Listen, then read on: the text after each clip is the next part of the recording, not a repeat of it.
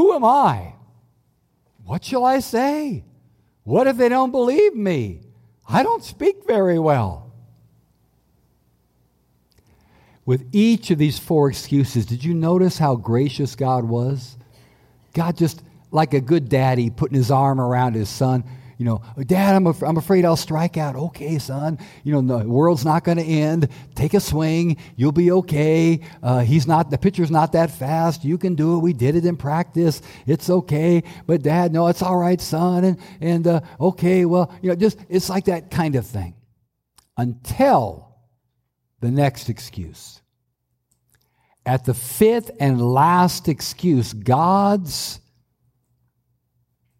tone changes completely. Here's what happens. After having said those 4 things, and after God encouraging him and saying, it's okay, we can do it, you can do it, I'll be with you, he says this. He said, "Oh Lord, please send someone else to do it." You know, I gave you those first 4 excuses, but can I be honest, God? I don't want to do it. Send somebody else. I'm not interested. And it says that the Lord's anger burned against Moses. Do you notice the shift here? We got a real shift in God's response. It's kind of like the dad saying, come on, you know, Taylor, you can do this. And I don't want to. I'm not going to do it. And then the response is very different. Why? Because if it has to do with your weakness, I can encourage you. I can give you some advice. I can say, I'll hang in there with you. But if it has to do with your stubborn disobedience, I can't say, what can I say? I'll be with you. You're just telling me, I don't care. You're telling me no. You're telling me I'm not going to do it. Send somebody else. Now, why anger? I want you to think about it. At the same time they're around the bush talking, what's happening right now back in Egypt? Over 1 million of God's people are being whipped and beaten. There's been boys that have been thrown into the river and killed. They're crying out, oh God, help me. God sees 1 million people in great need, and his heart is filled with compassion and love, and he wants to help them. Does he have a plan to help them? You bet. What's his name? Moses. God loves these people. He hears their cries coming to his ear. He's going to answer it, and he's been preparing you all your life, to do just that. I'm going to answer their prayers. They're not going to suffer like that. They're not going to cry like that, and you're going to go down there, and we're going to fix it. And you say, no, you're not going to do it? Yeah, I'm mad about it. I'm mad because I love. I'm mad because I love these people. And I'm mad because I've been preparing you to go and help them. And if you don't do it, it's going to be a long time before it gets done because nobody else is specially prepared to do it but you.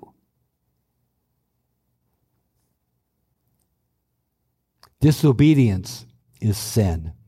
And God gets angry at sin because he knows the terrible damage sin does to others and to us. Now, I'm a dad, and I'm not the perfect dad like the Father in heaven, but I've gotten angry. You know what? It's okay. Bible says, be angry and sin not. Anger is not sin. Sometimes anger is a good thing. It is here with God. And I've gotten to the place where in my children's life growing up where it was stubborn disobedience. No. And I know that if they keep doing that stubborn disobedience, it's going to screw up their life big time.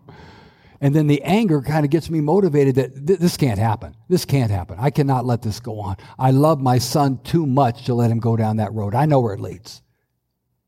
And God, who doesn't live in sin like me, is able to take that perfect righteous anger, not human anger, but righteous anger, and do something with it. So, do you know how the story ends? Moses does it. He goes down and does it. Maybe when he sees God mad, he says, oh, okay. Maybe that's what it took to get him off the middle, to get him going again. Maybe it took that. I don't know. But we know that he eventually does it. God doesn't choose someone else. Moses was the man for the job. God kept working on him till he finally obeyed God. God's patience, God's persistence, God putting his arm around him. Sometimes you can do it, kid. Other times like, hey, what's up with that? The mixture of coaxing and correcting. You see, a perfect father, which none of us are perfect, but a very good father should be both loved and feared. God is. When God is putting his arm around you and saying, come on, son, you can do it, it's so wonderful. But when God says, cut that out, you need to know, I should cut that out. We often go to one side or the other as human parents, and we either want to be their best friend, it's great, or we want to be this, but someplace in the middle, led by the Spirit of God, is where a great parent lives. And the greatest parent, Almighty God, knows exactly when to say, cut it out, and when to say, come here, it's okay, we can do it. We can do it. Worship team, would you return, please? So, God has, and I don't think a purpose for your life, well, a purpose, to bring him glory. But the specifics of that, it's really different in all kinds of seasons. We have some beautiful ladies with us from the Ukraine. You're here for a short time, I pray a short time. We don't know God's will totally. But what does he want you to do now, here, to bring him glory? He has some of you in a season of life where you're getting ready to retire, or you're retired. What is its purpose now? What does he want you to do to bring him glory at this point in your life? Some of you are working, some are young parents. We're all in different seasons. God, what now? What now? God, you told me when I was a young Christian not to get entangled in the affairs of this life, that you've chosen me to be a soldier. And Lord, I've done that. But what now, God? What now? Where am I going now? What are your next orders now? We have to ask that question often. And we have to always believe God's going to speak to me. The Word, the Spirit, advice from friends who love us, circumstances. God letting us know, yeah. And then we're always going to have excuses. My coach in junior college told me excuses were like belly buttons. We all have at least one. And we have them. They're normal. They're human. I'm glad Moses had them because it tells me I'm normal and human. The issue is, what do I do with them? Do I dare to believe he'll be with me? Do I dare to believe that he's enough?